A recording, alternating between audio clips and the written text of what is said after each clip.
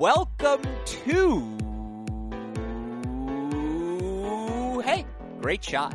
This is the Great Shot Podcast, a Cracked Racquets and Tennis Channel Podcast Network production. My name is Alex Gruskin. It is finally time for us here at Cracked Racquets to put a final bow on the 2022 season. And of course, there have been so many fantastic storylines, so many fantastic results for us to break down throughout the course of the year. With that said, what fun is an end-of-season discussion if you're not handing out awards? And that is precisely what we plan to do here on today's podcast. To put a final bow on the 2022 season, we're going to be offering our year-end awards for everything that happened on the ATP Tour. And of course, some of that is going to be your standard mainstream award conversation. Who was the ATP Player of the Year in 2022? Who was the most improved, the newcomer, the comeback player of the year? Those topics we want to discuss here on today's show. But of course, as we always do here at Cracked Racquets, we got to get creative as well. And when you're looking back at a season, it's not just about results. It's about storylines, the individual matches, the moments from the season from players that you'll remember. So, of course, we've got some made-up awards here as well. What were the best rivalries? Who were the most enjoyable players to watch on court? We'll get to one of our guests' rendition of the No Drama award later on as well. And with that in mind, if you're going to be handing out all this hardware, if you're going to be having these sorts of debates, you got to bring in the big guns here on this show. And normally I like to think I'm the most excited person for a podcast, but honestly, I think one of our guests is most excited for this Cracked Racquets holy trinity of contributors to, for the first time, be together on a show. And joining us on today's show to hand out the ATP awards, I apologize, but it's in his contract that he goes first. Our newest Cracked Racquets contributor, host of the Monday Match Analysis Show, host of 3A Tennis Show, a Tennis Channel contributor extraordinaire, my eyebrow nemesis, and dear friend Gil Gross. Gil, hey, great shot. Welcome back to the show. You excited to hand out some awards? Woo! That was I'm ready. I'm ready to go. Right? I'm ready to jump right through the Zoom screen right now. You know, this is great. This is going to be a fun show today. I appreciate that you wore your formal Rangers gear here today as well, because this is you dressing up for the show. And we were joking around. I've had the opportunity now to be at Monday Match Analysis HQ. The corner shot Gil Gross is able to put on A+ in Corners 101 at Newhouse Media School, clearly, for Gil. I mean, again, it's a professional display. As always, we are happy to have you back on the show. And also joining us once again here today, a man who you essentially know as a co-host of our Mini Break podcast. Of course, you can read his writing on tennis.com, where he is an editorial producer. Of course, it is our dear friend David Kane, the man who is most excited for this podcast. DK, we finally made it happen. You excited to hand out some awards? Well, first of all, I'm guessing I'm going second because it's alphabetical order. Yeah. But I got to say, I had a lot of questions when Alex suggested bringing in a third. My first question was, is it Westhoff? And then my second question was, how big are his eyebrows? And he said, massive. And I said, twist my arm. So I'm glad to see you go. I'm glad we're all together. Oh, it's great to just be together. And I actually have an early question for you, David, because obviously I'm a follower of all things you do. Ilya Melanin, he can't quite do the quintuple axel, but do you think he can do a quintuple jump of any form?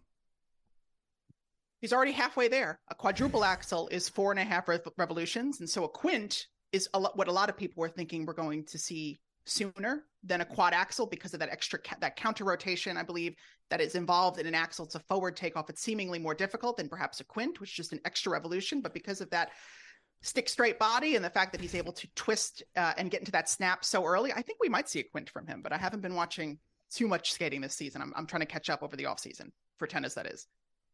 I'll tell Jenna to listen to this podcast. Yeah. Finally, some topics she'll enjoy. No, I mean, first of all, what would be more impressive to you, DK? Iga Swiatek's 50% break percentage for a full season, or Ilya hitting the quint? Well, we've only one of which we haven't ever seen before. So I think if we're going to see something. It would be different if Iga debuted a brand new shot, perhaps something on okay. along the lines of maybe not quite a saber, but maybe if she brought out a different piece of equipment entirely, that would and was able or to she win a Grand Slam with held it. the racket head and hit with the handle. Like if she started doing that, that's the Quint equivalent.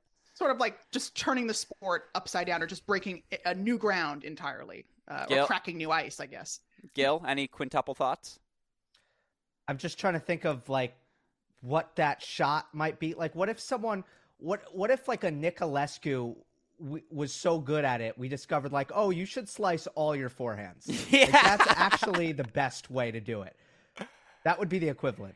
Yeah, I think that's fair. I mean, there definitely, some will say the tweener. I think the tweener's gotten a little too mainstream. I think we need to find a new trick shot because everyone goes for, it's like, if it's a lob over your head and it's an insignificant point, you're going to try a tweener. And I think we can be more creative. Maybe it's the behind the back. Maybe it's, the no look. We'll figure things out. But of course, that's something we can all look forward to in 2023. What I want to do here today with both of you, as we do want to put that final bow on the 2022 season, is of course break down the ATP awards. And look, I had this discussion with our dear friend, I think you guys both know him well, Nick McCarville, who, for the record, in case you can't tell, DK clearly fed me that question for you because I wanted to come in prepared here today. And, we talked about the significance of year-end awards. And in comparison, certainly to domestic sports here in the U.S., an NFL MVP, a Super Bowl MVP, an NBA Coach of the Year, or NBA Rookie of the Year, there are all of these accolades that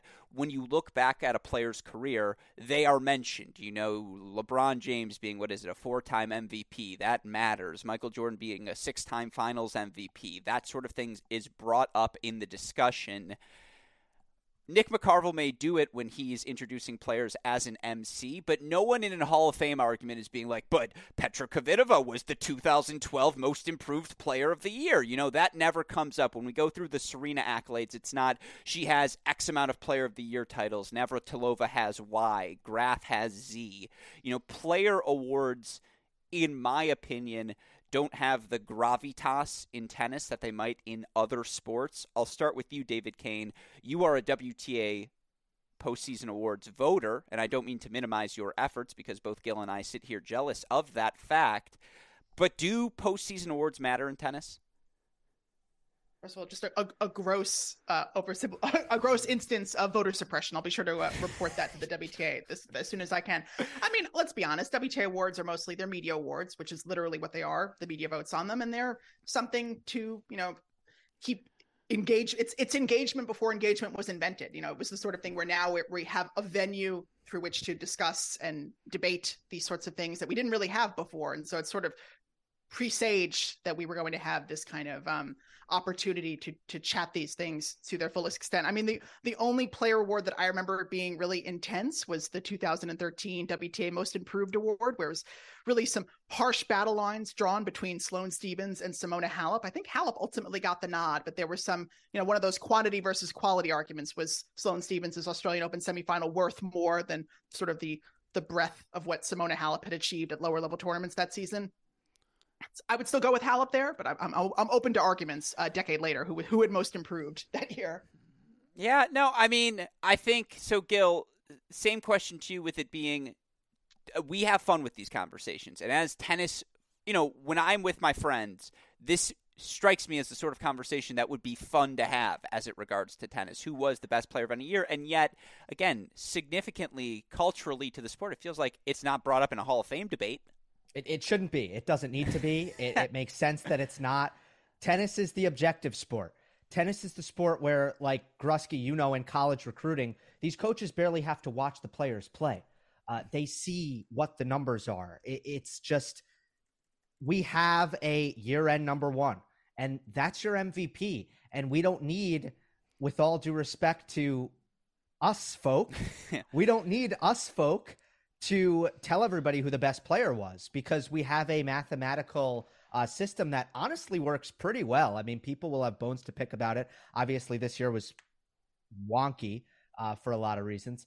It works pretty well, and that's okay.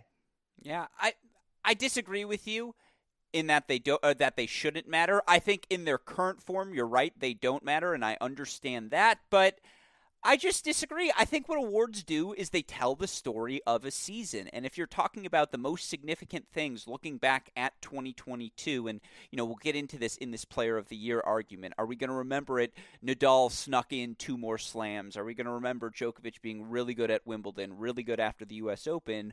Or will we remember it as the Carlos Alcaraz breakout season? And shouldn't the awards, David Kane, be a reflection of the storylines we saw manifest throughout the course of a year?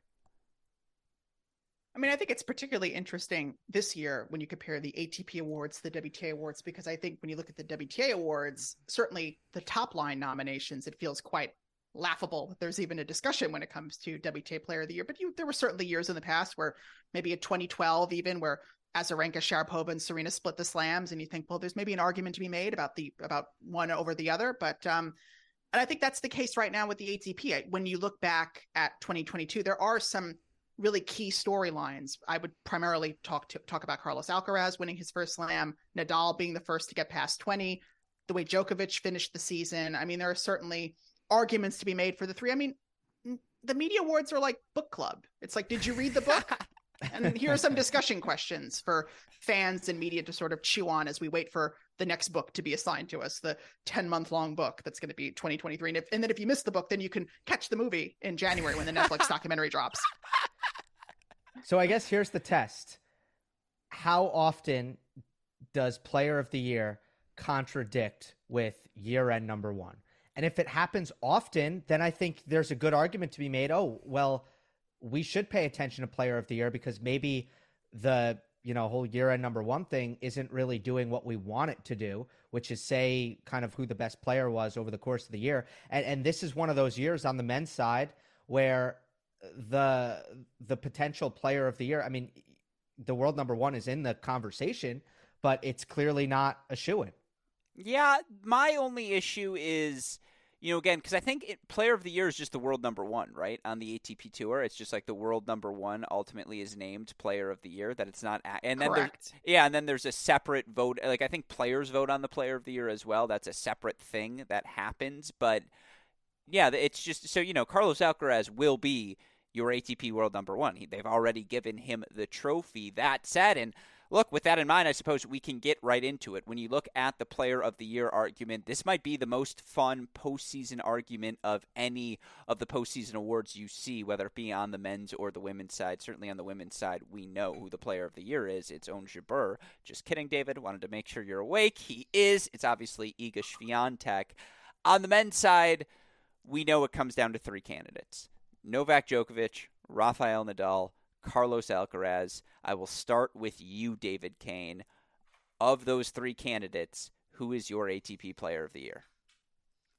Well, going through those 3 categories or 3 candidates, I think you'd first have to rule out Djokovic, primarily just because he didn't play through the entire year. I think when you miss 2 slams, as impressive as his finish to the season was, it was a finish to the season that involved, trips to places like Tel Aviv and the like. But I think it really comes down to, if it's a battle between Nadal and Alcaraz, what you value. Do you value the present, which is this continuing GOAT debate between Djokovic, Nadal, and Federer in absentia? Or do you value the future, which is this idea that this was the first of what many believe to be many slams from Carlos Alcaraz? And I think the tiebreaker for me would be that for the last 2 decades or so, Djokovic, Nadal, Federer winning a slam is not really the thing that you necessarily remember a year for. It's just sort of what makes the year similar to any other year. So I think assuming things go according to plan for Carlos Alcaraz, I think this will be the year we remember as his big breakout. And so with that caveat, I would lean towards Alcaraz over Nadal. For me, when one player has more slams than everybody else over the course of a year, there better be a really, really compelling case that someone else was better than them in order to usurp that. So Rafa finishes with 2, and Carlos gets 1, and Novak gets 1.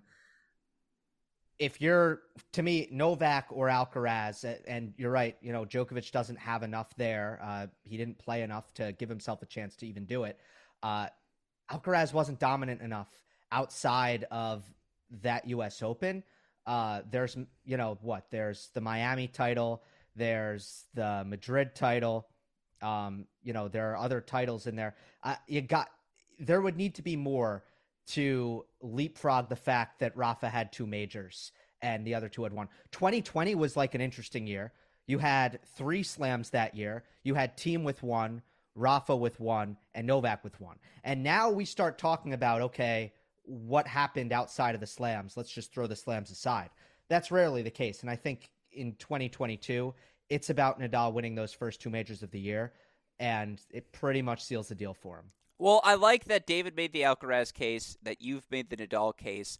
Let me make the Djokovic case, because I do actually think statistically there's a pretty easy case to make that he is still very clearly, and I know neither of you guys are arguing against this, but foundationally, player of the year, one of the criteria I think everyone has in their head. Well, who was the best player? Who played the best tennis of anyone we saw this season? The stats are pretty convincing in saying that when he was on court, Novak Djokovic's best was better than everyone else's best this season. You look for Djokovic statistically, DK, this is for you. He's the only guy to rank top 10 in both hold and break percentage this season. You look at just his win percentage overall this year. Novak Djokovic winning 85.7% of his matches. He's 42-7 for the year. He, Nadal, Alcaraz, the 3 players all over 80%, but Djokovic again 85-7. Nadal, who played fewer matches than Djokovic, let the record show. Nadal, excuse me, played 47, leave that in. Djokovic played 49, so it's tough to say if you're making the case for Nadal. If your argument for Nadal in lieu of Djokovic is Djokovic didn't play 2 of the slams, fine, but he still ended up playing more matches than Rafa this year. Rafa's at 83%, Alcaraz is 57-13, 81.4%. You also look even, dive further into the numbers. Top 20 total wins on the season. Djokovic has 19, Alcaraz has 18, Nadal has 13. Top 10 wins on the season. Djokovic has 11, Alcaraz has 9, Rafa has 8. So even in the limited calendar, strength of schedule suggests Djokovic was still a little bit better against the best competition than the other 2. Obviously, the reason he wasn't able to play those slams, it did have to do with himself. He could have gotten vaccinated and played. That's always part of the discussion. But, when he did play the slams, served for the 4th set against Rafa at the French Open, wins Wimbledon pretty convincingly, and then to rip off the 5 straight wins at the year-end finals, it is a good feather in his cap. I do actually think there's a strong Novak Djokovic case to be made. That said, and not to act as the arbiter here, I think I would lean Alcaraz. Outside of the 2 slam wins, I want to go to you here, Gil. Outside of the 2, the entire predicate of the Rafa argument is he won 2 slams, right? That's really the case you're making. I just don't think that's enough. I do. Okay. This is what matters in the end. When we look back, so year-end number 1 matters. Alcaraz got that. It's just the issue with that is he didn't really go head-to-head in that category with Rafa or Novak, because Nadal missed all the time because of injuries. He literally had 3 to the extent that I was thinking about the rib injury today and I had forgotten. I was like, oh yeah, there was a rib injury in there with the foot and the ab. It's like you forget. Then of course Djokovic with the vaccination or lack thereof. So he didn't, that year-end number 1, first of all, I don't think Djokovic or Nadal care anymore to be year-end number 1. Nadal has said as much. Sure.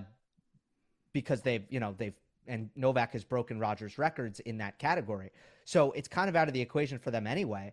But I feel like the one thing that Carlos Alcaraz did achieve, he wasn't actually competing with those guys to achieve that. Whereas what we're going to look back at in terms of what the history books remember with the season on a grand scale are the majors. So I wonder if this would be a different conversation if Nadal won Wimbledon and the U.S. Open, because it's been a while here. And there's definitely, we have to try really hard when we do these end-of-year awards to not have that recency bias of what happened in the second half of the season. The first half of the ATP season was carried by Nadal. January was Nadal. February was indoor hardcourt, and it was Felix and Rublev, and we throw that aside. Yeah. And then, Indian Wells, Nadal was in the final and had the injury. Like, he won Acapulco right before the Sunshine Double. He couldn't play Miami. And then he comes back clay court season and wins in Paris. Like, the first half of the season was about Rafa to the extent that the second half of the season was not about Alcaraz or even really Djokovic until the indoor season. Yeah, that's a strong case there, is that Nadal's first half is better than the totality of Alcaraz, as well as the lack of significance on the final end. You've heard the arguments, David Kane. Where do you rest? Any changes, or are you sticking with Alcaraz? No, absolutely. I mean, there is a case to be made about recency bias, because you do, when you think back to June and thinking that even the calendar year Grand Slam was on the table for Rafael Nadal, he was carrying and taking up most of the narrative oxygen in 2022 to that point. I think for me, at the same time, Alcaraz consumed just as much oxygen for large parts. I mean, we talk about that stretch going into the French Open. It was all about whether he was going to win his first slam, maybe to a lesser degree, but still fairly strong going into Wimbledon. All right, this guy's our next champion. When is he going to win his first slam? And then going into the summer. So I think that, combined with just sort of it's tricky, because this is the year that he did win his 21st, 22nd. He broke that 3-way tie. So relative to the sort of big three canon, that may be, statistically significant, given whether or not Djokovic surpasses that or whether Nadal's able to build on that. But at the end of the day, for me, I just think we've been looking for this next guy for so long that I think there is going to be an emphasis on wanting to emphasize someone other than the big three when we look back on this year. And I think there are so many other years that we can declare all about one of them, that, again, from an editorial perspective, I think you have to kind of go with Alcaraz for the sake of variety. But I understand for sure. I think if he had won Wimbledon and the US Open, it would have just been a Nadal conversation for sure. I am on Team David K. I apologize, Gil, but I'm Team DK on this one, just because statistically, again, Alcaraz, one of 5 players to rank top 20 in hold and break percentage. Nadal, for what it's worth, was top 25 in both hold and break percentage. Does DK give you flack for bringing that up? Because if I were to ever give you flack for bringing that up, it would be in this conversation. Well, here's what I'll say. You should listen to the podcast, and you'll find out if he gives me flack or not. That should not be anywhere. No. In the Player of the Year dialogue. This is why I bring it up. Is that statistically they are not different. Like, again, it's not as though statistically what Rafa was doing was immeasurably better than Carlos Alcaraz. That's the point I'm trying. I'll round it home, I promise. That's what you're telling me to do, and you're right, I should. Again, I went through the top 10, top 20 wins. Djokovic is first, Alcaraz is second, and not by that much in those categories. He did have second most top 20 wins, second most top 10 wins. I also think, getting back to my rules of I want the awards to reflect the narrative that mattered most to me, and this is where I agree spot on with DK. When we look back at 2022, I don't think we're ultimately going to remember it as Rafa snuck in his 21st and 22nd majors. I don't think we're going to remember it as Djokovic got his 21st, was banned from Australia, but now will be back there next year. I think that narrative goes away as soon as he wins Australia in January. I think when we look back at this season, we will remember it as the year Carlos Alcaraz made the leap and became one of the guys in that Tier 1 conversation, became one of the guys who is leading SportsCenter with his highlights, who all of our casual friends who are sports friends but don't really watch tennis that closely are texting us and saying, who is this Carlos Alcaraz guy? Between the combination of his strong year statistically, winning that first slam, ending the year world number 1, and then the extra narrative component putting him over the top, that's why I'm Team DK. Final word on this award goes to you, Gil. Sorry. Oh, okay. Yeah, I forgot there were 3 of us. Yeah, so I get it. So you think this is like Federer 02, Nadal 05, Djokovic 11. Like, yes, these are years we think of as they arrived, and Alcaraz 2022 could be in that conversation. I get it. Okay. Yeah, I also but I think we're giving him a bonus. We're giving him bonus points because he's fresh and new. And in terms of, and I think we've acknowledged that. So if we're going to do that, I get it. DK, you look like you had something to add. Yeah, I was also going to say, I think it also kind of speaks to my and perhaps Grusk's shared lack of confidence that Nadal ends this big 3 race ahead. Because Exactly. I think Yep. this year is only significant for Nadal if this is what gets him ahead and keeps him ahead. I mean, I think if Djokovic ends up winning 3, 4, 5 more slams and Nadal doesn't, then who broke 21st sort of means less in the grand scheme of things. Very well said. The other thing I like to do with these awards, and I think I've had you both on award shows before, so you may remember this. I'm stealing this bit. Gil, you may recognize it from Bill Simmons. Weight of the trophy on a scale of 0 pounds to 100 pound. And a 100-pound season being Djokovic's 2015 season or 2011 season, or, Federer from 04 to 06 when he's winning everything, Rafa in 2010, one of those, pantheon type of seasons. I don't think it's a pantheon season for Carlos Alcaraz, but because he is a teenager and he had this sort of success that he's, as you both know, not eliminated from the greatest of all time conversation. I'll start with you, Gil. Scale of 0 to 100 pounds. How big's this Player of the Year trophy? Or you could give it to Rafa in your scenario. How big is it for him? For Rafa, I don't know. So it's not that heavy. Like, I think Alcaraz, there's a lot. As you said, there's a lot more for him to do, and it's, this is the breakout season, but this isn't going to be the banner season, and, it wasn't a dominant season because he's not ready. Like, as a player, he is not fully developed whatsoever, and he has a lot of progress to make, but it was a huge bonus that, he did have that kind of invincible stretch, and then he got the U.S. Open in early September. So, I don't know, like, scale 0 to 100, it's a 40-pound trophy. Alcaraz has a lot more to do. It's an arbitrary scale. Can I tell you, Gil? That felt right. That feels like 40 is a good number. That works for me. DK, some scholars have argued you lift a lot of weights. Give me your number. Give me the pound of this trophy. The rumors are true. I am heading back to Equinox. But I mean, if we're comparing the Alcaraz 2022 to past historical seasons, I think the closest comparison would be perhaps either Federer 03 or Nadal 05. That's sort of that breakout year. Maybe even, I have Nadal closer in my head because I was watching a lot more consistently in 05 than I was in 03. I was a little bit younger. But I think that I do remember the Nadal-Federer rivalry, Nadal usurping Federer at the French Open, and maybe not necessarily carrying that all the way through to the end. I mean, we're also talking without the context of what Alcaraz would have been able to do or not been able to do at the ATP finals. I think if he had done what he'd been able to do at Madrid or at the US Open and made the final or won, that would certainly be something in his cap as well. We're having to analyze the season without the benefit of that, which, a berth at the finals, which he certainly deserved. But 40 pounds. I mean, because I think, again, this is the sheer magnitude of his potential. This is a guy who could win every slam that he plays from here to eternity. I mean, the shots that this man is able to pull off. I mean, I was there at that US Open final against Casper Ruud. Just sort of the miraculous athleticism that he pulls off makes you wonder if he'll ever lose a match again. And so it was shocking that he didn't run the table in the way that Djokovic did in the fall. But I guess, again, that speaks to Djokovic's immense talent. No, all of that is fair. And I think that puts a pretty good perspective. Again, by the way, I'll ask you both this final question, then we'll move on to our next category. And we're not going to spend this long on every category, I promise. But we all agree, I'll start with you, DK, Djokovic is still the best player in the world, right?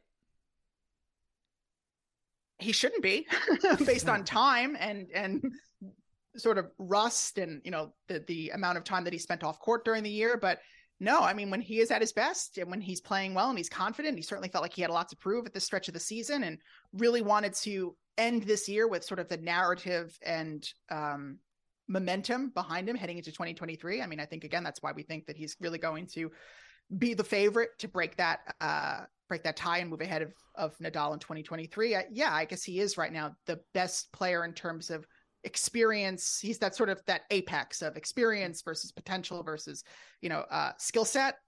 And obviously with Alcaraz ending the season injured, that kind of gives, a big knock against Alcaraz going into next year. So I think right now he is the best player of the year, and he would be my tentative favorite going into AO 23. 3 a tennis show. Final words to you. Yeah, he showed that.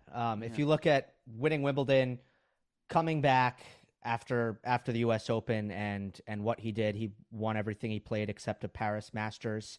That he had every opportunity to win that final as well, and just had a really strangely unclutch match. That's what he showed. I mean, you and I have liked to look at it this way. If he took 3 tournaments to get going, 3 tournaments, he just wasn't himself. You could say Madrid, he wasn't yet himself, but let's say that he was, and Alcaraz just beat him. He played 6 big events and won 3 of them. If you go an entire season winning 50% of the big events that you play, you're having an unbelievable season. So that's kind of the pace that Novak was holding. And I think he has shown that right now he is the best player. Yeah, that was a figure skating schedule from Djokovic, 6 events in 1 year. There you go. Hey, by the way, in the Nick McCarville, I say if I'm going to talk about someone, I'll do it to their face. In the Nick McCarville podcast, DK, I called you have a PhD in all ovas. Is that fair? Would you say you have a PhD in ovas? I thought you were going to say eminently handsome, but sure, I'll take that as well.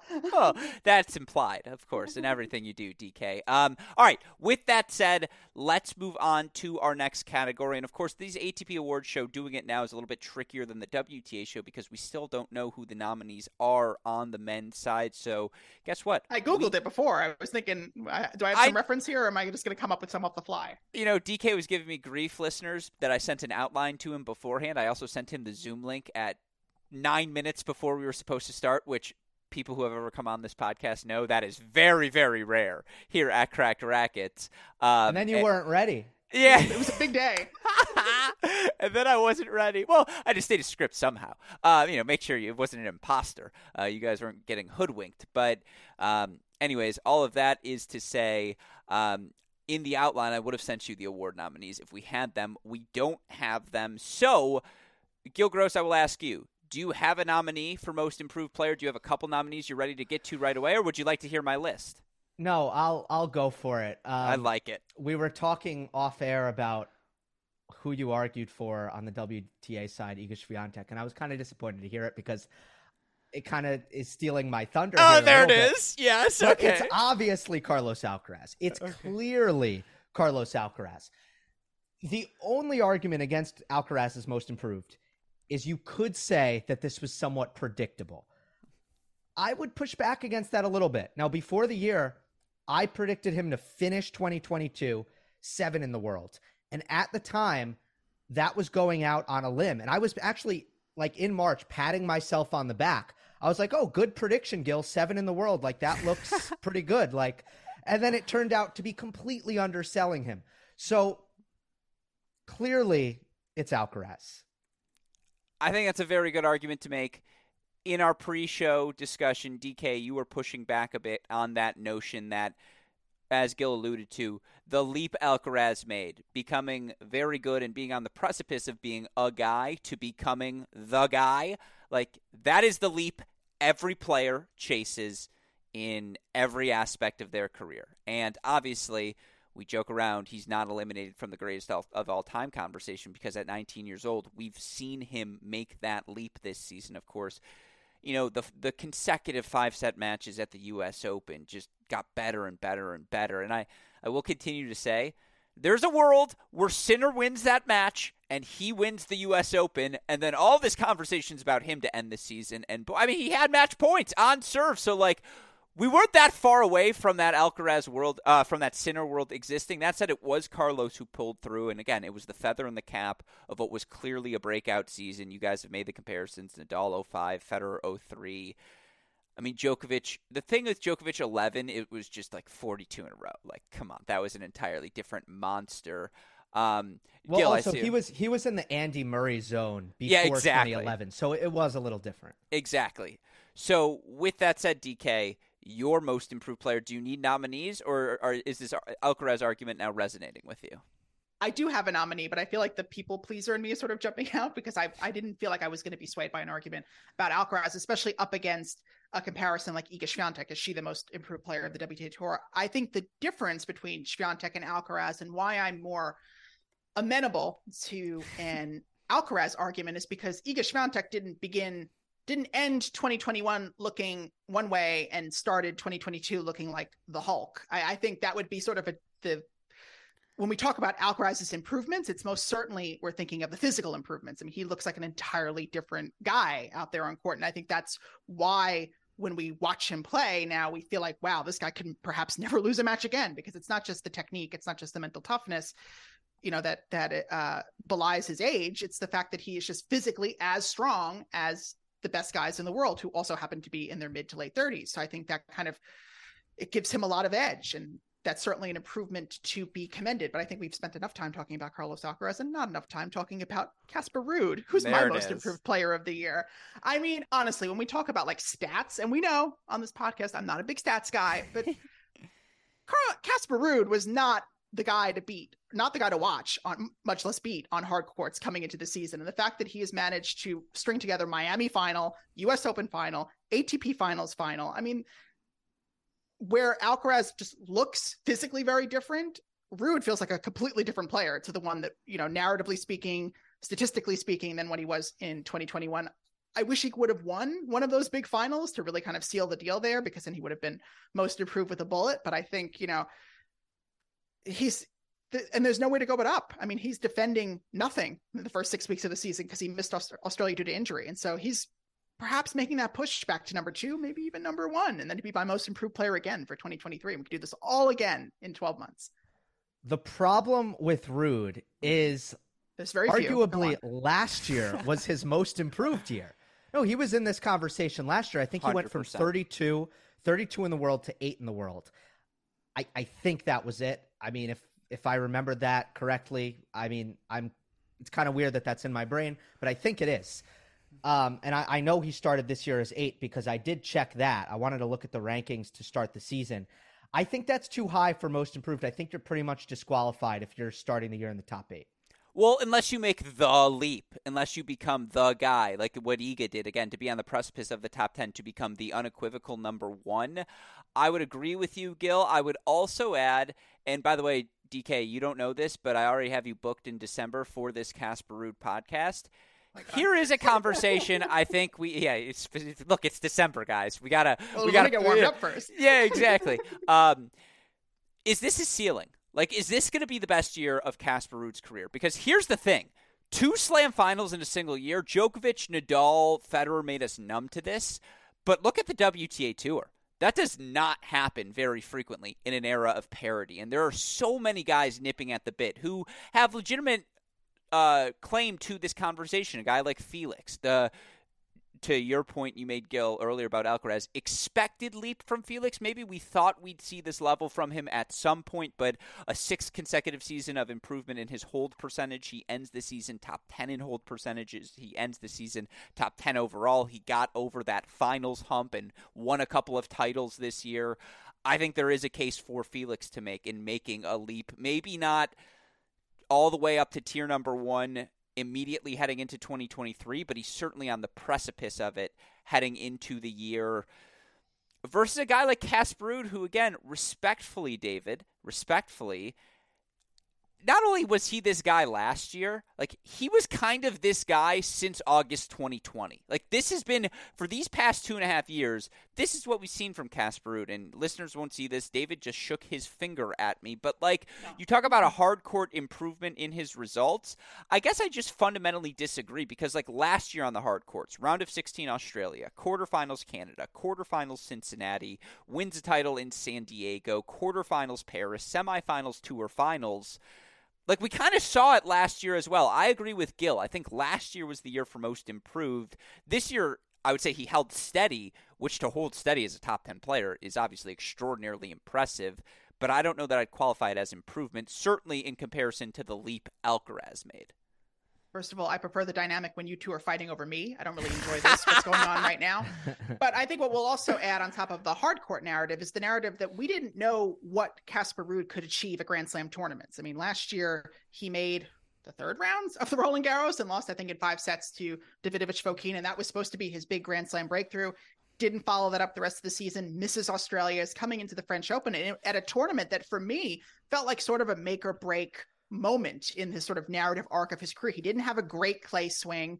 Heading into Rome, was really underperforming, finally got his act together a little bit at that tournament, and then did what he did in Paris. So I think when we talk about his improvements, I mean, yes, there's the hard court improvement, but there's also a tremendous mental improvement. The way he was able to step to the line and make not only the French Open final, but also the US Open final, serve immensely well in that semifinal, killed who did he kill in the quarterfinals? Oh, Berrettini. He murdered Berrettini in a match that was like not even close. I was watching with my boy Kenny Ducey, and he was just apoplectic because weren't you with me too, DK?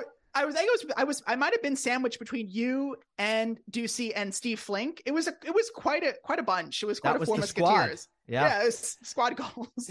Where were you? You should have flown in. So I think that, and then looking back at that U.S. Open final, as amazingly as Alcaraz played for most of that tournament, Casper had his chances. He had those set points in the third set, and it really took that extra effort from Alcaraz. It could have been a very different final had Alcaraz missed one of those set points or Ruud managed to make one of those returns. So I think, for me, again, if Alcaraz is on the table, certainly Ruud is on the table. So I'm not taking him off the table, and I'm much less amenable to the Felix debate because I still want to see a really impressive slam result for him before I could say most. Just by the again sheer breadth of potential, I would say that Felix came into this year with more potential than Ruud, and Ruud surpassed him. Yeah, I think all of that's fair. Gil, final thoughts on this Ruud argument? Yeah, well, first of all, in terms of is this Ruud ceiling, I'd give a hard no on that. If you look at his trajectory, he has cut his ranking in half every single season, which is basically what you want to do.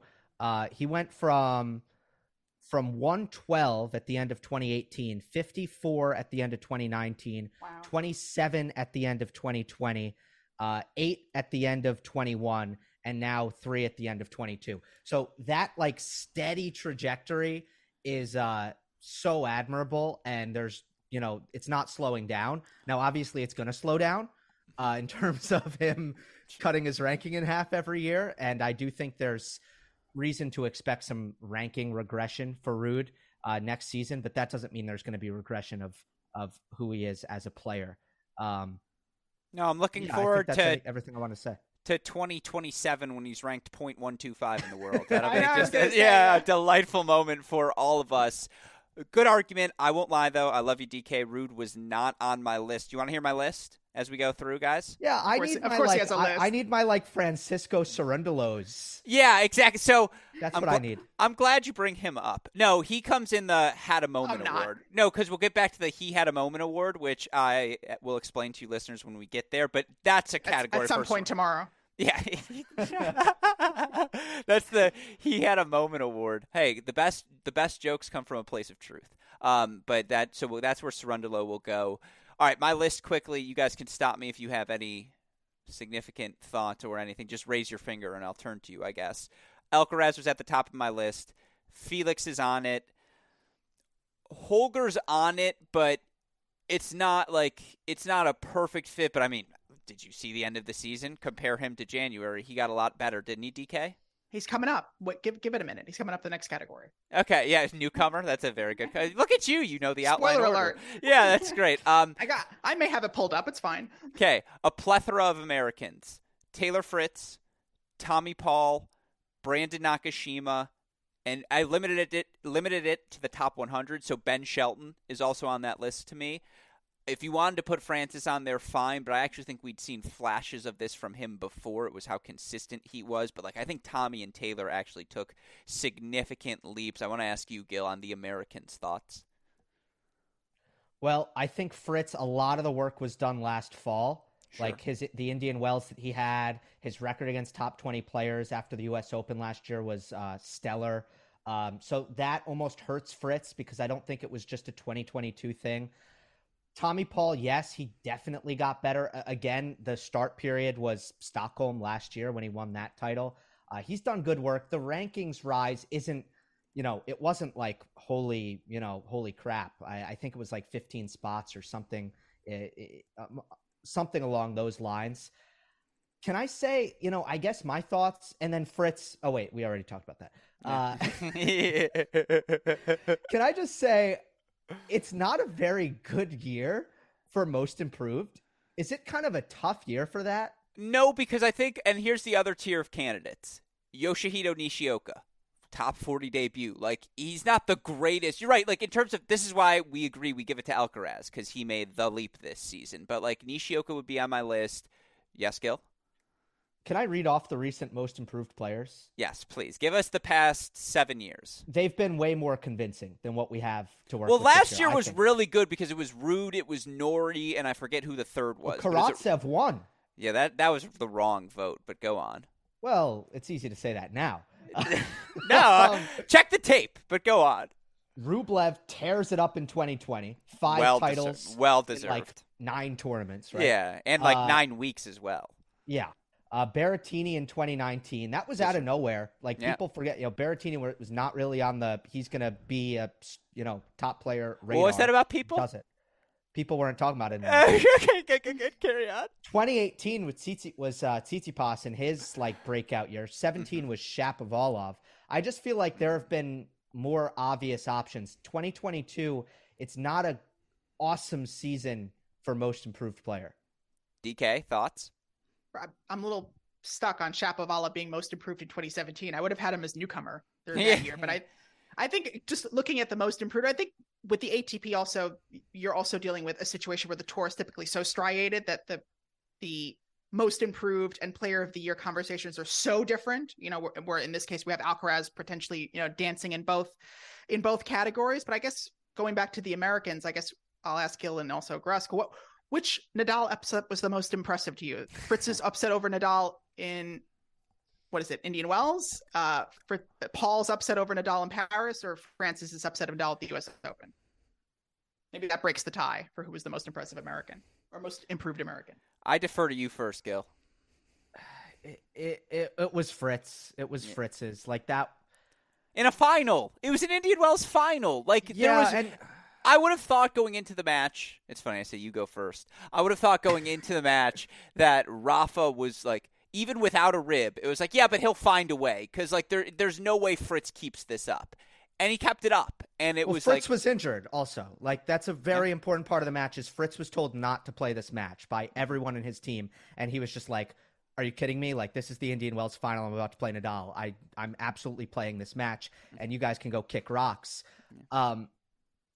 But that was also undefeated, top of the world, Nadal. The U.S. Open, I picked Rafa to win the U.S. Open. Then I showed up to site. I was seeing, what his serve looked like, and, clearly the stomach wasn't healed. And I'm like, oh, wow, that's not happening. That was definitely the wrong pick that I made before the tournament, before I realized what kind of physical shape he was in. And then Tommy Paul is kind of the comeback event. He hadn't played in a long time. So I think Tiafoe and Tommy Paul beat a compromised Rafa. Fritz, even though you had the rib injury, that was at least the optics of it was undefeated on top of the world Rafa. Yeah, completely fair. All right, the rest of my list, again, Americans, Tommy, Taylor, Nakashima, Shelton, Nishioka on the list, Musetti on the list. Draper will be in the newcomer conversation, but I think he has to be on the list. Shout out Yibing Wu. He was healthy. He will be my comeback player of the year. This is the entire top 1,000. No, the last one is Arthur Rinderknecht. Shout out. He's just a legitimate. No, it's tiers of improvement. Okay, what sort of leap did you make? And we're talking about most improved, so tier 1 of improvement. and that's why I would be. That includes Yoshihito Nishioka as the most improved in the same conversation as Carl. I mean, only you would have that list, but that list should not exist, period. Yeah. How many tiers did you jump? Again, this is I was going to say sophisticated analysis. It's really not. Yeah, you know what? That's enough on most improved. So there. Oh, Gil, final thought. Yet I had the impulse to argue with you about Rinderknecht. Oh, yes! A part of me wants to take time out of this podcast to be take the bait. He does not belong in your tier 3 of most improved players. But yeah, it's tier 3, exactly. And what's funny is I said, Gil, or we had this conversation. I go, Gil, we'll limit it to 3 names a category because if we go beyond 3, it becomes chaos. But again, I make these rules to break them. All right, newcomer of the year. I think it's pretty quick. You already teased it, DK. Give me the award winner. I mean, I got to go with Holger Rune. I mean, that is actually the one interesting wrinkle in the Nadal, or rather, that is the one interesting wrinkle in the Djokovic arc going into 2023. It's sort of interesting to me that part of his whole raison d'etre this fall was to sort of reassert himself as the most dominant guy on tour, to prove that these young guys still have to wait. And yet he gets into this final against a young guy and plays, as Gil mentioned, some fairly unclutched tennis, particularly in that third set. So I wonder, heading into 2023, now he's got the loss to Alcaraz in Madrid, the loss to Rune in Paris.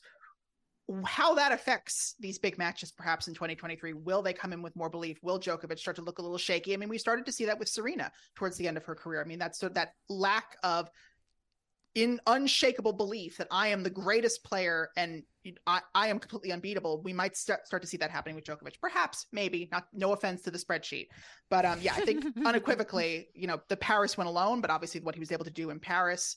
I mean, I think Holger is going to end up factoring into quite a few of these funny, jokey categories. But I think on the serious one, he's easily newcomer.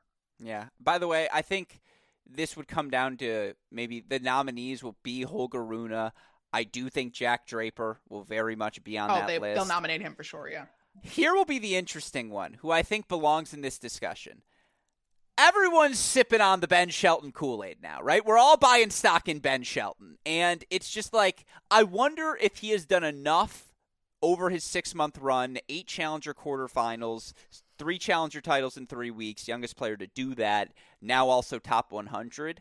Will he sneak his name onto that newcomer ballot? Probably not, Gil Gross, and I'm not saying he should win, but that would probably be my medal platform, gold, silver, bronze. I like it from an evaluative standpoint, but isn't this an ATP Tour award? Yeah, look. No, it's a discussion on a podcast about said awards, hypothetically, so there's no rules. Yeah, so no, if you're going to frame it as will he get nominated, I would say no, because I don't even think I could be wrong. I don't think Challenger results are really well. I think though, if you make the top 100, it's like, because being the newcomer of the year, half of it is like cracking the top 100, which Rune did this season. Draper might have been like right on the skirts, but again, he'll be there, and then obviously Shelton did as well. Well, this is why there's no conversation for Rune, because we can think about players in this category who have entered the top 100, and now they've positioned themselves to be a regular player on the main tour for next season. Rune did that and then made a lot of noise, in the big leagues. And that's what kind of separates himself here. Even Draper, who definitely had a lot of big wins. I mean, he beat Felix at the U.S. Open. He beat Tsitsipas in Canada. He didn't have those big runs. He just had the big wins. Yeah, that's fair. I mean, here's the thing. Rune beating Djokovic in the Paris final. Ben Shelton coming down from 5-4 in the first set against Michigan's Andre Styler, first round of NCAAs, to ultimately win that match in straights. 3-set win over August Holmgren in the final as well. I'd put that up against anything Rune did, because it was a really tough path for Ben. Go watch the Adam Walton semifinal. You're just trying to piss me off right now. Yeah, exactly. It's working. Yeah, I wonder. Hopefully, listeners hit skip 15 seconds through that rant. The answer's Holger. I think David, DK, you get the final words on this category. I do think Ben could win it next year, but it's Holger, right? He might win it unanimously. I mean, there could be some enterprising Aussie journalist who would make the argument that the new Nick Kyrgios is the newcomer of the year, but I think. Literally speaking, as in people who have existed on this tour, I think it would be Holger Rune. Well, that's a very interesting point to make, because that leads us to our final serious award, which is, of course, the Comeback Player of the Year. I don't think Nick Kyrgios qualifies in that category, but in this hypothetical scenario where we break rules here at Cracked Rackets, that's not a bad nominee. Now, again, I've got a list, but I want to hear your choice, Gil. Who's your Comeback Player of the Year? It's Borna Coric. Mm-hmm. I would have liked to see somewhat of a larger body of work, but at the same time, I don't think that's what this award is about. It's not about body of work. It's about, being down and out, being, the forgotten person, going through adversity, and kind of reaching either greater heights than you ever achieved, or you kind of get back to where you once were. But for Coric, there were definitely doubts that he would get there. Shoulder surgery is no joke, and he comes in and puts together one of the more impressive runs of the season in winning Cincinnati. It was not an easy draw. The wins were impressive, and it's a Masters 1000 tournament. And was there some fizzling after that? Was there a little bit more to be desired around the edges of that? Yes, but I also think just from a pure tennis standpoint, he's shown the medal, and he's shown enough to really kind of be excited about what he's able to do last year. And I think clearly, easily, slam dunk, top 30 player if healthy And I know his ranking is already there, but it's because of Cincinnati. I think week in, week out, I'll even go as far as top 20 player easily next season. So I think Coric off the shoulder surgery is your comeback player of the year. It's not about a body of work. It's about a body that works. That's what this comeback player of the year is about. And DK, I think Borna Coric is going to win this award running away. Do you have even another nominee, or is he your obvious pick? You didn't like the body of work joke?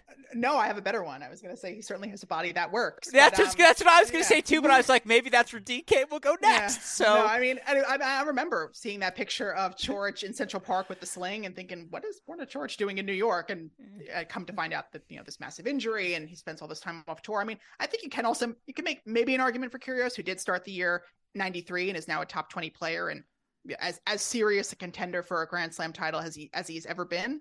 What's he coming back from? What's he coming back from? Mental health struggles. I mean, yes, or just tennis. Like, can that be what the comeback is? There has certainly been some cheesing of what constitutes a comeback. I feel like in years past, there have been maybe like a Venus Williams who was not really out for a significant period of time, but just sort of endured some ranking decay and then had a really great, like 2017, for example. Like, I don't think she missed a ton of 2016. I think she was nominated for comeback of the year. And I think even Lucic Baroni, like multiple times, was perhaps nominated for comeback of the year, although her comeback was from like 1999, but she'd been playing on tour for several years. I think there is a bit of wiggle room with what constitutes a comeback. But that said, yeah, I mean, by the most traditional definitions, it's clearly Coric. Yeah. You guys are right, but I'll say this for the hipsters. The answer is 23-year-old Yibing Wu, and that's for you, DK, because I know you love Yibing Wu. There was a moment on the challenge. Yeah, I mean, there's just moments where he looked like maybe the best player in the world on the Challenger Tour, where you're just like, we did cover Yibing Wu, for the record, on Baseline. He was one of our beginner's guides when he was about to play Daniil Medvedev. So we have not slept on Yibing Wu at tennis.com. Let the record show. Very true. And again, given all the injuries he's had since his junior U.S. Open title many moons ago, he's on the precipice of being a top 100 player, 118 in the rankings, and still didn't play that full of a schedule. I think he belongs in this comeback conversation, but there are always a lot of fun comeback player of the year cases, and certainly it'll be fun to see who the nominees are. Will Federer be on that list? Will that be the Serena inclusion equivalent, Gil? For what comeback?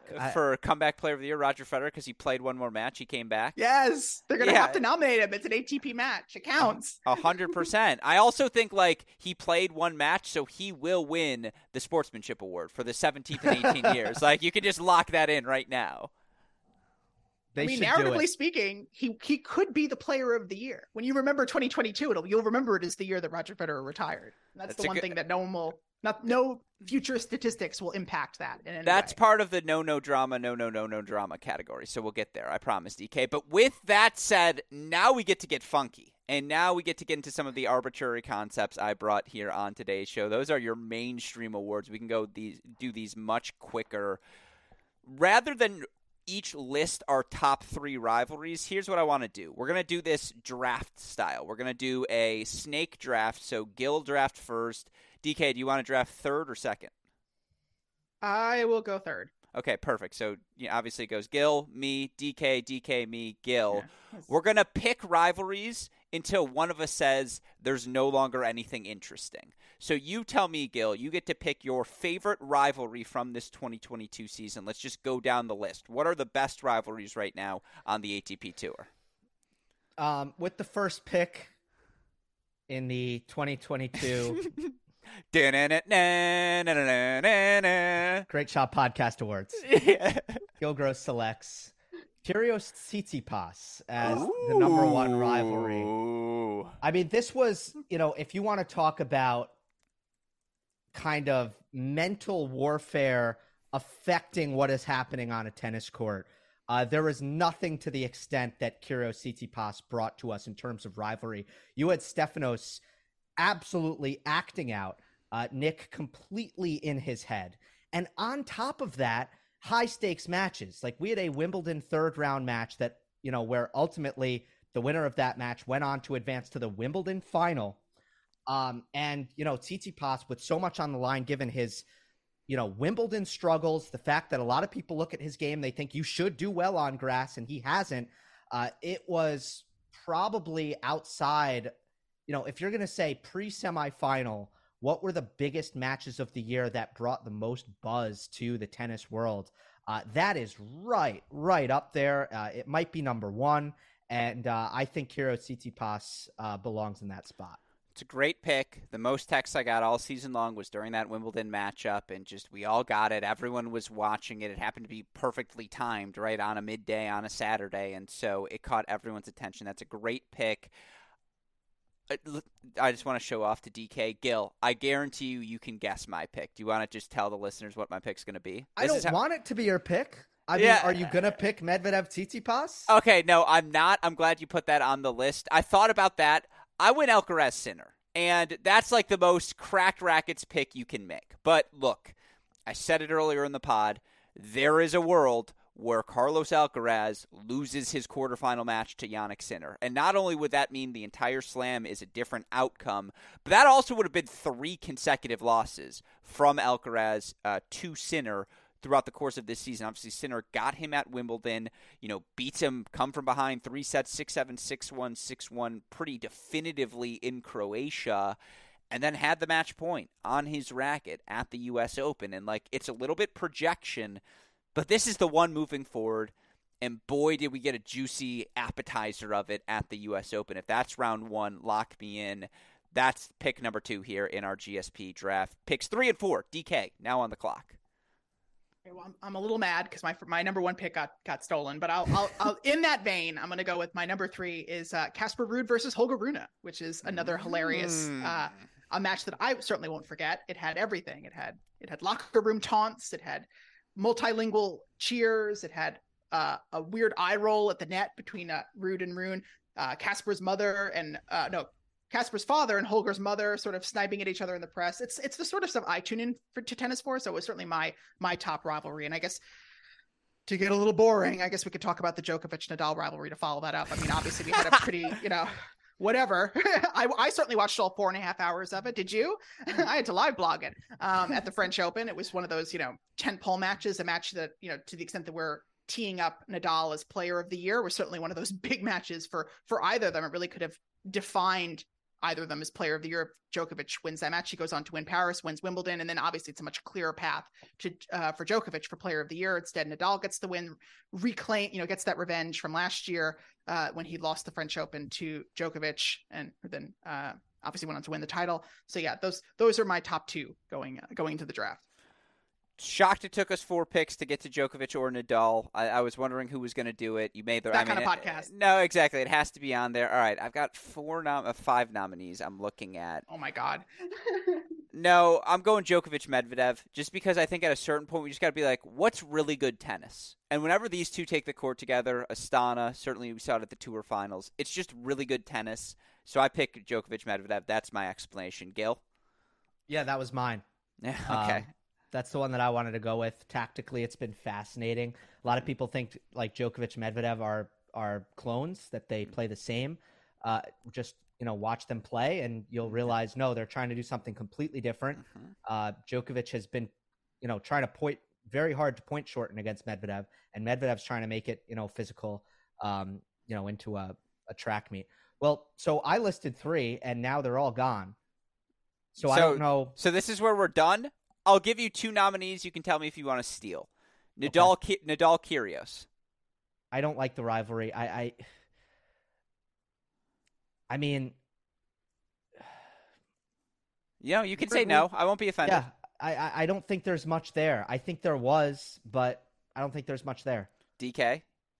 I was going to say my other favorite rivalry is Alejandro Davidovich Fokina versus Gravity. It's just one that it's the gift that keeps on giving, and I can't wait to see more of it in 2023. Well, that's what I have. FAA versus Finals is on my list. Riley Opelka versus Twitter is on my list. But the last one I would say to you it's not a rivalry at all. Tsitsipas versus Rublev. Is that at all sniffing it after this year, Gil? Does it deserve an honorable mention? I mean, Tsitsipas Alcaraz is a better rivalry than Tsitsipas Rublev, I think. Okay. I mean, Tsitsipas is one of the top players that Rublev plays well and seems to match up well with, and it's definitely like a 50-50 matchup. I'm always curious to see who's going to win it. It has that going for it. That kind of suspense.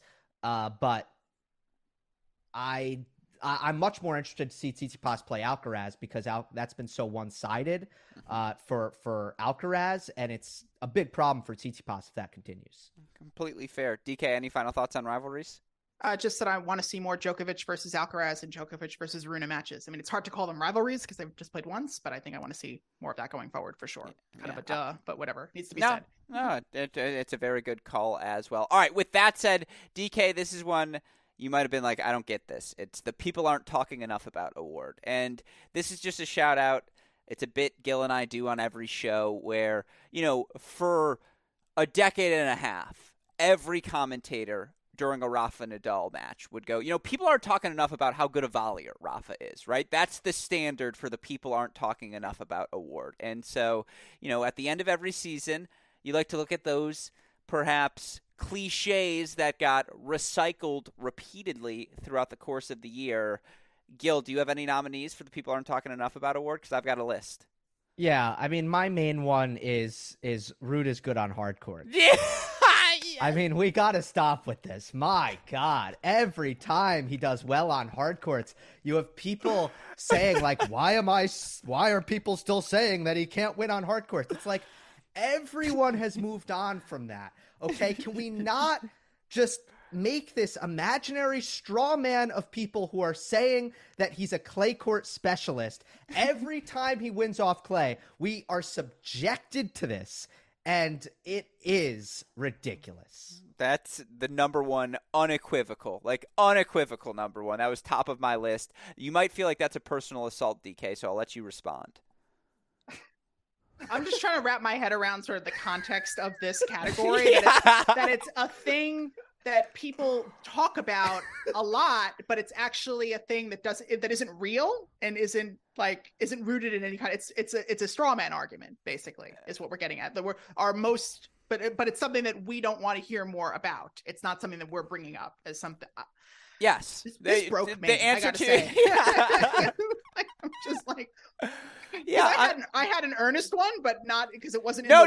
Give me your earnest one, please. No, it was just like people aren't talking enough about the fact that Daniil Medvedev has sort of lost his mojo. That was kind of where I was going with that, because that's reality. It's true. I understand the concept, the implication behind bringing up. It's true. I remember. Oh God, this is a poll. People don't talk about how great Nadia Petrova is at the net. Every time she's a top 3 doubles player. She's so great at the net.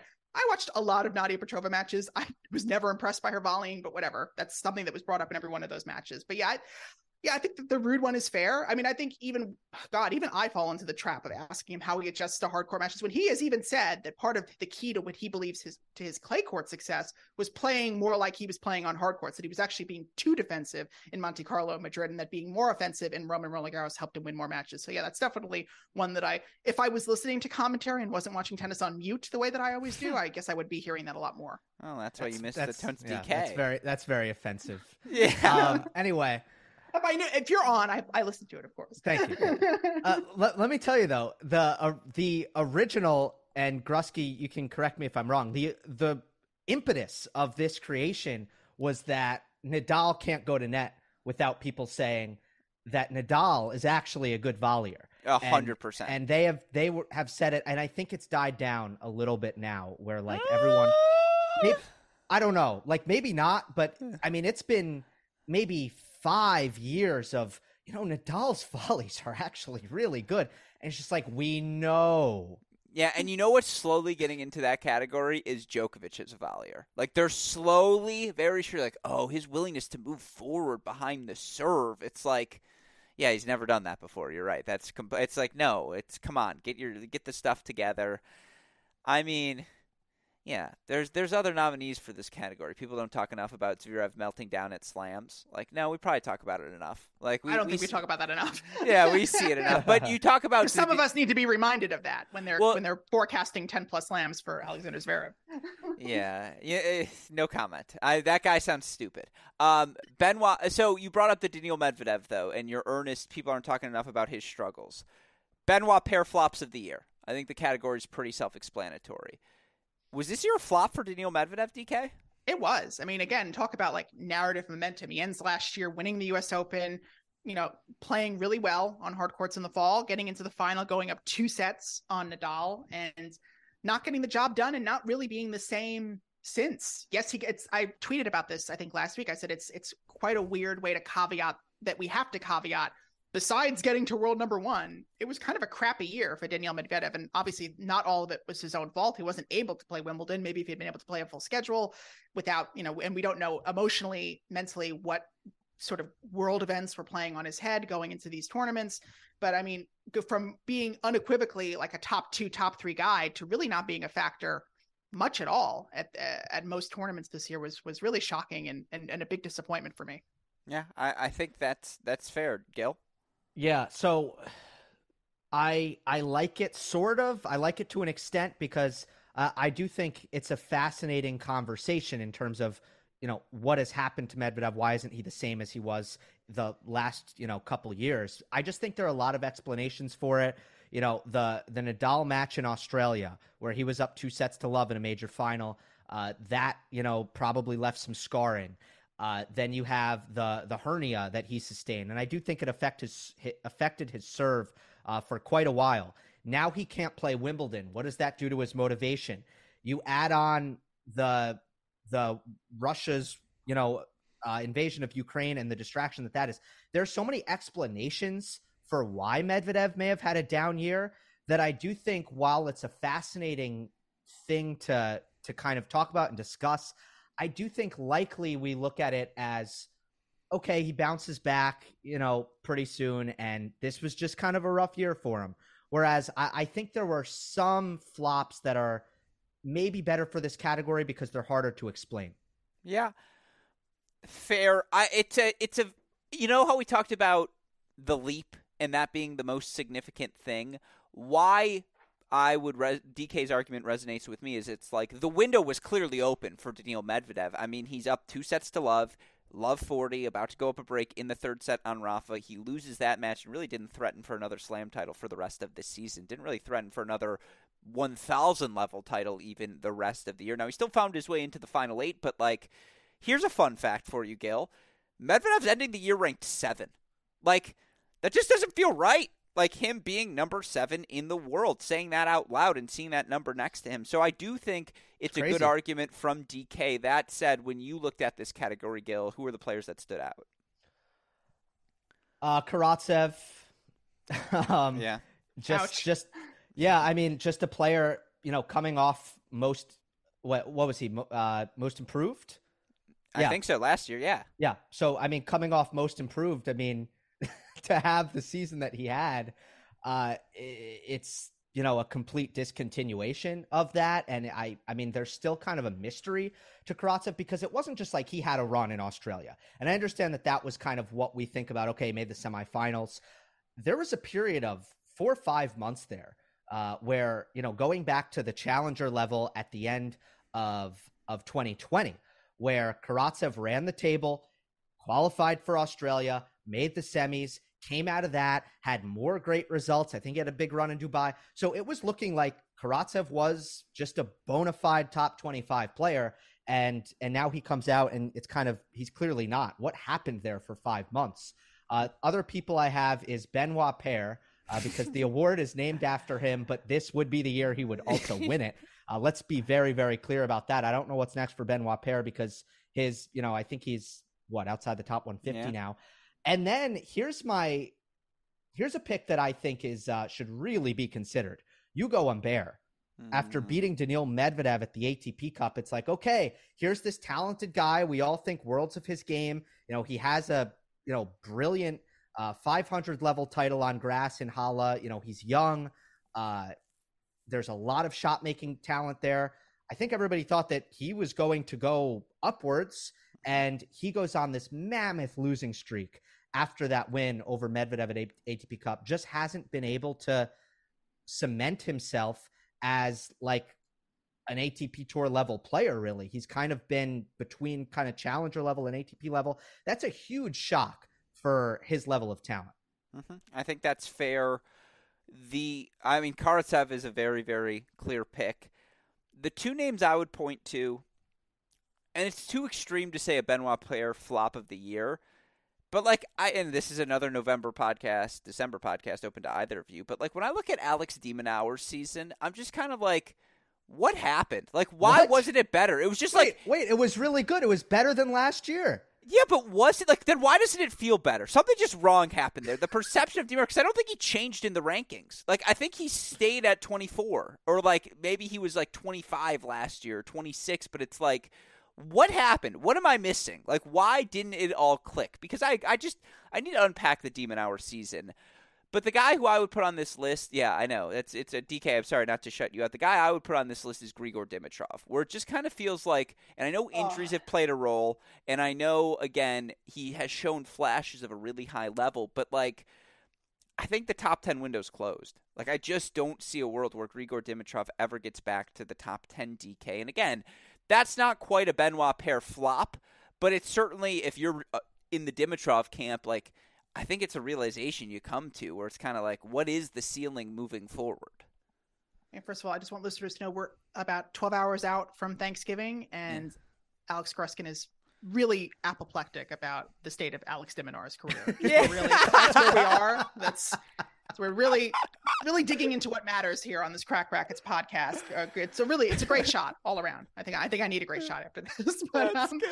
No, I mean, first of all, Dimitrov like fully hoodwinked me in DC. He gave this like beautiful press conference about how he's going to be back in the top 10 and that's his tennis and he's going to do it. And oh boy, did he not do it after DC. What did he win? Like a handful of matches between then and the end of the year. Like that was a flop. I mean, I think Karatsev started the year winning Sydney. I mean, we were talking about like what the buffer was going to be in terms of his AO semifinal points because he won this title and he could maybe even gain points. And then really just disappeared for the rest of the season. I mean, the weirdest flop, and this, goes into what constitutes a flop. I mean, has anyone won 2 Masters but has very little else to show for it more than Stefanos Tsitsipas? I mean, like, I think this feels like an 18-month flop. I mean, since not winning the French Open has just not been a factor in matches that really, really matter. And obviously, yes, Masters are great. I mean, yes, he won Monte Carlo and beat Fokina in the final. That happened. But I mean, he was number 2 seed in Turin last week, which felt, really overinflated relative to what he'd really accomplished this year. And then obviously doesn't make it out of the round robin draw, gets his one win over an equally flopping Daniil Medvedev. So, I mean, I'm curious to see what he could do in 2023 to sort of right this ship, because it feels like he's just didn't know where he was headed after 2021 and has seemingly only gotten worse in 2022. I mean, just we don't talk enough about the performance that he put on against Nick Kyrgios as much as we, castigate Kyrgios for his behavior. I mean, Tsitsipas was really going for the jugular and multiple times in that match in a way that felt really unhinged. I mean, we talk about, Kyrgios being unhinged, but I think like it was really bananas, some of the stuff we saw from Tsitsipas in 2022. So he's really got to rein in that ship. And even just towards the end of the year, the stuff with his parents and his family, that sort of discord that seems to be constant amongst them, and something needs to be fixed because he seems like a good guy generally, but perhaps some demons there that aren't really evident based off sort of the brand that is Stefanos Tsitsipas. Yeah, it's crazy with him because we went from, at least some of us, talking about his backhand return and his slice as being the main issues that's holding him back, the weaknesses that he needs to address. And I mean, after this year, it seems that, those things are secondary for just what's happening upstairs. And yeah, that's completely new this year. That said, he played way too much and led the tour in wins. So it's kind of hard to say that he's the flop, but I also see where you're coming from. Let the record also show, just not to make light of what was a very good conversation, but DK, you don't think people are talking enough about it? No, I don't. I would like to talk a lot more about it. Okay, we'll put it on. Because I feel like between him and obviously Zverev and Tsitsipas are 2 very different situations. But I think, we certainly looked at both of them as being the future. And now I think the more we learn about them, the more we're learning that perhaps there's more than meets the eye, and maybe we shouldn't immediately look a gift horse in the mouth, to mix my metaphors. No, fair. All right, I promised Gil we were going to keep it under an hour and a half, so we're going to rapid fire through these final 3 categories. We'll go quick.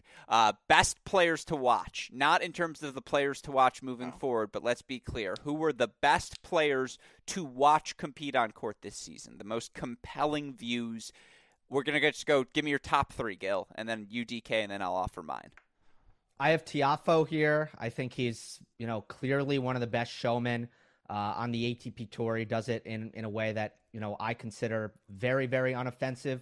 I understand that some fans are just like, why is he doing that? And they get upset, which is fine. I think that's actually probably a good thing. We need players who are going to make fans feel something. And I think Tiafoe does do that. Max Cressy with his style, like for the level of player he is right now, the fact that, he can generate as much interest as he does for like Medvedev has drawn Cressy in the second round of the Australian Open or whatever it is. That's pretty special, like that he can just do that with a style. So I think Cressy has to be in the conversation. And lastly, Sebastian Baez, who had an awful finish to the year as soon as he got off clay. It was bad. But for the clay court season, it was pretty awesome seeing a player that explosive. I thought it was, there was a little bit of Alcaraz stuff going on with the explosiveness and the athleticism at the size that he is at, for him to kind of produce the firepower that he does, especially on the forehand side.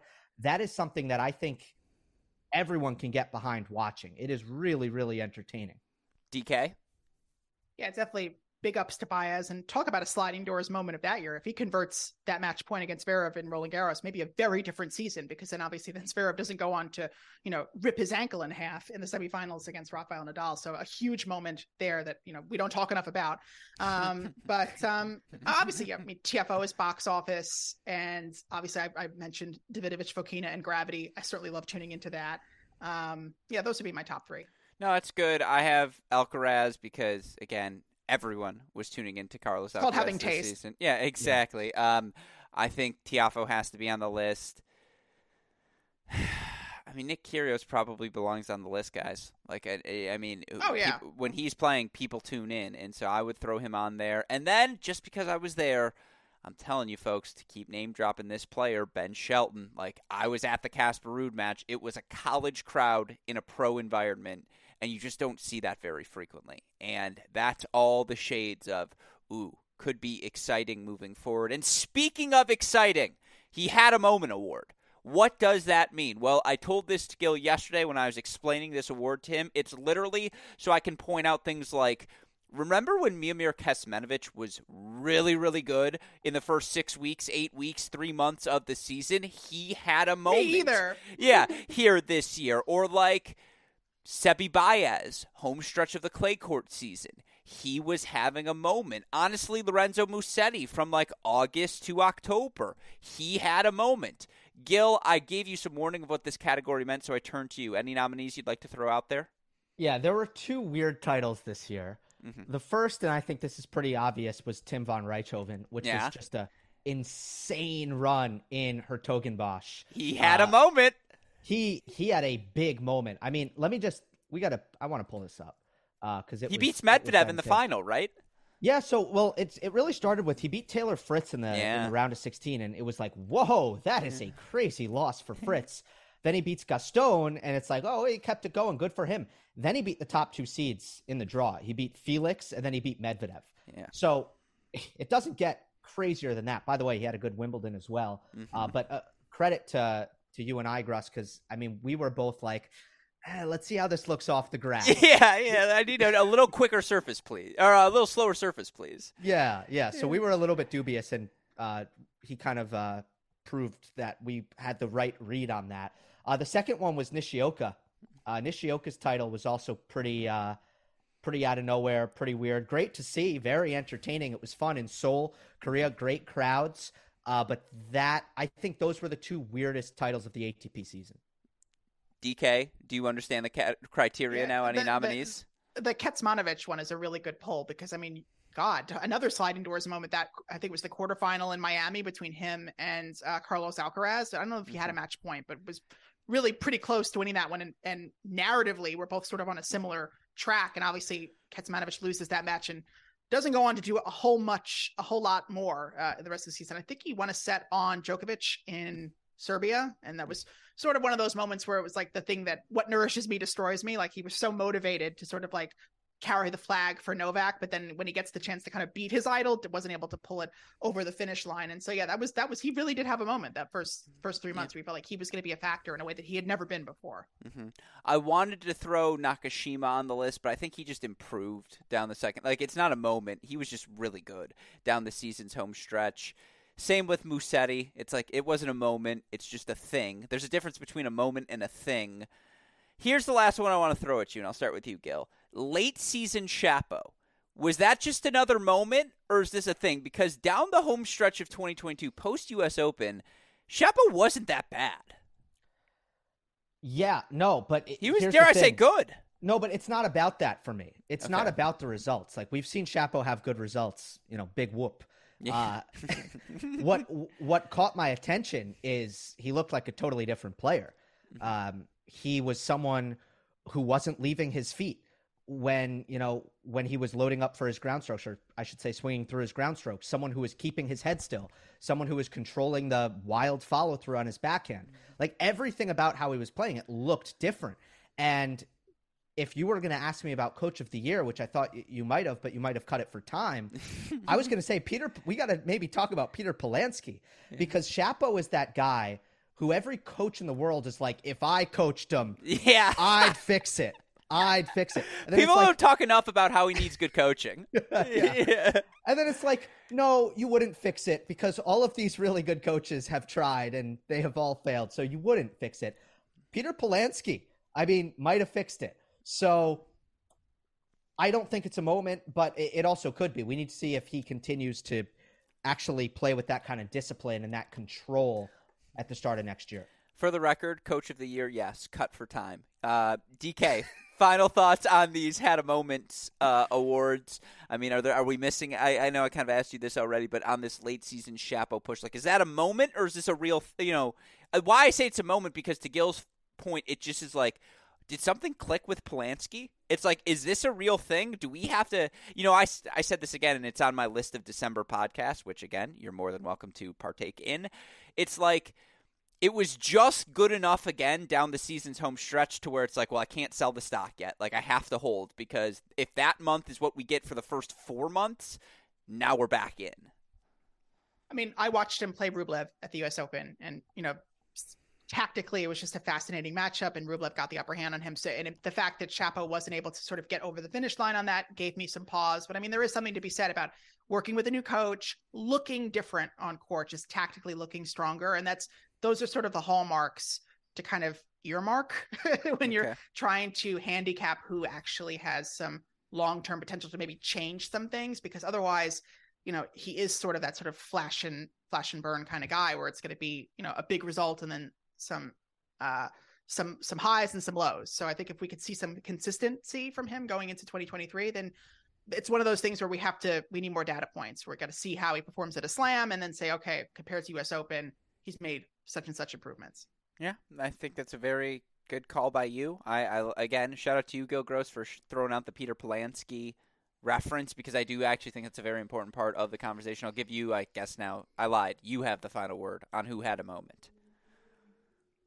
Oh, didn't I give that? I already talked about. Final word. Yeah. Well, I was just very determined to get Peter Polansky in the podcast. Yeah, good. Well done. You could cut whatever you want for time, but I was going to make it happen. To quote Second Serve, that's Gruskin bingo right there. Congrats, you hit it. All right, last but not least award. We're not going to sneak it in under 2 minutes, but we will get it in under 5. And actually, before we get to it, copyright reasons, we're not going to be able to play the song. Gil, will you please sing the opening verse to My Humps for David and I? Because I think the fans deserve your rendition. I'm not trying to lose everything, Grusky. Well, yeah. Well, will you just give me the My Humps, my lovely lady lumps, as you said it yesterday. It was so monotone. It was, check it out.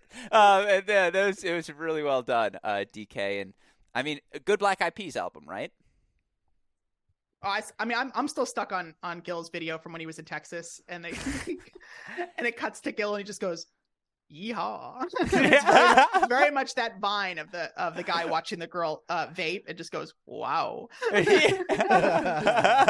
on this non-visual podcast. I hope everyone can visualize what I was talking about there. Yeah, no, we'll send the clip with the video. That's good. But okay, the final award in honor of the song My Humps. No drama. No drama, which of course alludes to the fact that as we put this final bow on 2022, there was a lot of drama.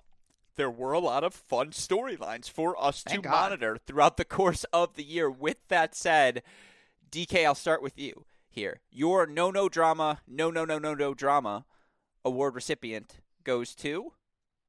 This would have to be Holger Rune, who just really, just like a lightning rod. And he's sort of like, and he's such a weird dichotomy for me because he will get involved and people will have such strong reactions to him on court. And then he'll be on Twitter within like an hour of his match, sort of like happily chirping with fans and going back and posting a video that I'm not sure if he made, but he posted a video about his interaction with umpire Mohamed Layani about how he was robbed of a point. And I watched it and I thought, did you make this video, Holger Rune? Did you get off the court and like make a video about how you were wronged by umpire Mohamed Layani? I hope so. If he did, it certainly it improves my respect for him by a factor of about 1 million. But yeah, he's a lightning rod, and people really have some strong opinions about him. And yet, behind the scenes, he's, from everything I've encountered, he's very easy to work with. So that's certainly going to become tricky, where he's going to be in a lot of people's faces over the next couple of years, whether people like it or not. So that's going to be interesting to grapple with, especially now as the game continues to improve. Gil? Yeah, he's like maybe the first, I mean, we've talked about this for a while, like this younger generation, what are they going to be like in terms of how might they be different in terms of how they interact with their fan bases and social media and stuff? He's liking tweets. Like, let's just say, like, he's liking tweets. He's out there kind of more unfiltered and loose. He's liking tweets. That was good. Sorry. That's a good one. Yeah. So it's fascinating. And I'm interested to see if that changes. Like if they take his phone or if they're just like, hey, go out there and like, just be a normal person on social media, even though you're the world number 11. Because he seems to have like sort of a social media manager. He's got that guy with him from the Mouratoglou Academy. I think he's like a performance analyst, but then he's also on social media with him, seemingly for him. So it's strange because typically people either have their social medias run or they have it what Holger is doing. And I don't think we've seen this sort of, and it's an interesting contrast to sort of like what Carlos Alcaraz does on Twitter, which is a lot of Minions GIFs, which is a really interesting development that I hadn't realized. I was looking for a specific GIF that Carlos had tweeted. I said, I'll just scroll back. It won't take that long. I had to scroll back through months of GIFs that Carlos Alcaraz was. He's the last person to be tweeting GIFs with any regularity, and 90% of them are Minions GIFs. So it feels like sort of an unspoken. People don't talk enough about that, quite frankly, because that's all I wanted to talk about once I realized that this was like his favorite thing. It's these guys are young. Yeah, these guys are really young. I mean, so again, it's fascinating. Go back on Tennis TV and search like, tennis off season, the Tennis TV series they do. Their 3 players from the past year were Felix, Rune, and Musetti. Like, talk about 3 documentaries that have aged well. Those are 12-minute videos well spent. Yeah, I mean, Rune, there is just something, again, I think Tsitsipas has turned into a villain. Obviously, Kyrgios is happy to play the role of villain. We have some great villains emerging on the ATP Tour, and I think you kind of need it. Yeah, but we'll see about Rune. Like Tsitsipas, I don't buy that if you're going to be a villain, you have to, you can't be You have to be a villain. You have to own it. Yeah. You need to be okay with it. And I don't buy, like, look, Tsitsipas, he had a villainous Instagram post. Is his next one going to be villainous? What about the one after that? Like, probably not. So I don't think we've seen a player actually play the role of heel properly since, like, I don't know. I don't think any of these players are doing that. Let's just put it that way. Do you want my pick Well, I would really love for like Tsitsipas's next post to be like, how many licks does it take to get to the center of a Tootsie Pop? The world may never know. Like A that, very famous Stefanos Tsitsipas quote. he would have to reference that. Yeah, exactly. Well attributed. But no, I do. Who's your pick? Yeah, and also like he's not a good villain. Yeah, he's not good at it. Not. That's the real case. You're right. Yeah, like he's too. I mean, and this is something that's kind of lovable about him. He's like just too, quirky and awkward to be a villain. Yeah, well said. Anyway, it's Djokovic being deported. That's clearly the drama of the year. I mean, and my look, there's a lot of serious undertones. There's a lot of emotion around what happened over there. One thing that I think we can all agree on was freaking hilarious is everyone who follows tennis and is engaged in tennis tuning in to some PM's weekly address that turned out having nothing to do with Novak Djokovic. What was the Dane Sweeney or Swiney? Who was the Twitter follow who we were all watching? There were a couple of them, but yeah, Karen Sweeney. Karen Sweeney, shout out. Yeah. Shout out to Karen Sweeney. Shout out to the fact that like we all spent 30 minutes of our lives watching a weekly brief. David Kane came on and did reports. Yeah, DK came on and did reports like every day here at Crack. But I remember that exact briefing where we were all convinced that was going to be the one where he was going to address the deportation. That whole week, I mean, yes, there was a lot going on there, but that entire week of what played out, it was very camp. I have to say that wins the camp award just for. They wanted to deport him. They undeported him. He walked around Australia for like 5 days. They tried to re-deport him, which he then appealed and then couldn't appeal it. He's then handed a 3-year ban that I guess was overturned. I feel like either it was going to be overturned or it's like it's been overturned and then he has to reapply for a new visa. Like I feel like we haven't gotten quite to the end of it, but I guess we are, and I guess we'll see him in January. It'll be interesting to see what the reaction will be to him, because I think part of what was underreported in last year's debacle or this year's debacle was that the Aussie crowd did not seem ready to receive him, and the fact that they gave him like a night match if he had been, successfully appealed that deportation order, how would they have reacted to him on that at a 7 p.m. match in a rowdy Aussie crowd? It would have been wild for sure. Yeah, there was a lot of drama this year on Djokovic for sure. It's well said. I mean, my pick, someone was banned for a country because they were trying to play a tennis tournament. Like, that's number one, without question. I think, obviously, there are continuing issues as well, not to make light of it, but obviously Nick Kyrgios and what the trial he's undergoing in Australia, that's serious drama for us to continue to follow that will have lasting impact into next season. Certainly the lack of developments in the ATP's domestic violence investigation about Alex Zverev. These are again, other dramatic things that you will remember from the year. Surface debates, court speeds, court elevations. We don't talk about them enough, folks. Thankfully the tennis ball debate, if we never have it again, I will be happy. That would be my final thoughts, Gil. Last word on this goes to you. Yeah, some of those weren't dramas, but that's okay. I mean, I get where you're coming from. Hey, tennis ball debate. I was all about that. I mean, people should have been educated on that. And I'm just glad that we had that conversation because I think it was very important, and I think the U.S. Open needs to look into that. We've been around each other now for close to 2 hours, so I feel like we can do this. That is, here at Monday Match Analysis, we're going to compare the Wilson Extra Duty versus the Penn Hard Court Balls. And I'm just like, that's a segment. That's what I'm going to skip, Gil. Yeah, you're damn right. Okay? You can find it on YouTube, all right? You know what's incredible is it's going to get 15,000 likes or watches and views, and people will be in because you're the best in the business, my dear friend. DK, you're also exceptional. And did I mention extraordinarily handsome? That's, I think, the big thing I learned earlier. It needs to be thing number one that people don't talk enough about that. Never. Before we let you go, obviously, tell me what you're up to over this next off-season month, and if you have any final thoughts. I think we hit everything, but the floor is yours. God, besides scheduling my days off in December, there's going to be a lot of retrospective content on .com and Baseline top 10 matches of the year, for courtesy of our own Steve Tigner, top 5 WTA players of the year. Someone was robbed from the top 5, and you're going to hear a little bit about that in sort of an honorable mentions category, top 5 ATP, and we're going to do some stuff similar to that on Baseline, top 5 quotes, top 5 fashion looks, and when when Steph Lividay gets back from her dentist appointment, we're going to hash out the rest of those series for December. But it's going to be a fun look back as we then look ahead to 2023. But nothing all that specific. I got one interview with Joao Sousa about his hotel. That'll be fun. Evidently, people come far and wide to look at his Estoril trophy. This is what I learned from the interview. No, plus again, you've got 16 Cracked Racquets November pods you've already been signed up for. Gil, same question to you. What are you up to? What should we expect? Monday Match Analysis Awards coming up. A mailbag where I'm going to ban tennis questions is coming up. I'm so looking forward to that. I'm so excited for that. I mean, that's the off-season content that I want to plug.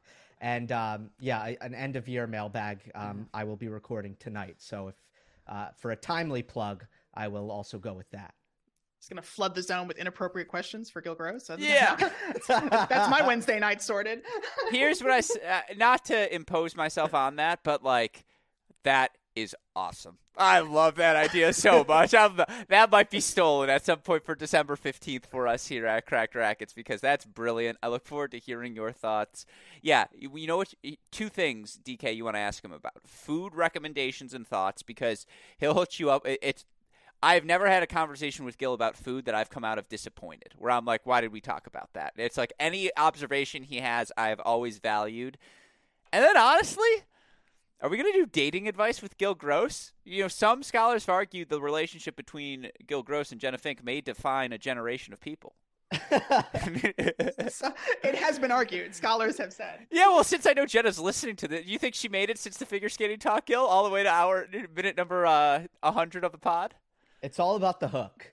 If you have the hook, right, you keep, they're in for the long haul. So back to the quad. But no, with all that said, a massive thank you to you both for taking the time. This was long overdue. We finally got to do it. And the key thing is, guys, I promised over 3 hours of podcast. If you need to get away from your Thanksgiving meals, we have provided that now here at Cracked Racquets. So shout out to Gil. Shout out to DK. Shout out, of course, always to super producer Daniel Westhoff, who has job to do day in, day out, and is currently enjoying some Thanksgiving time with his family in Louisville. With that said, 2022 ATP Awards Show in the books for the fantastic Gil Gross and David Kane, our super producer Daniel Westhoff, and all of us here at both Cracked Racquets and the Tennis Channel Podcast Network. I'm your host, Alex Gruskin. Gil, DK, what do we tell our listeners?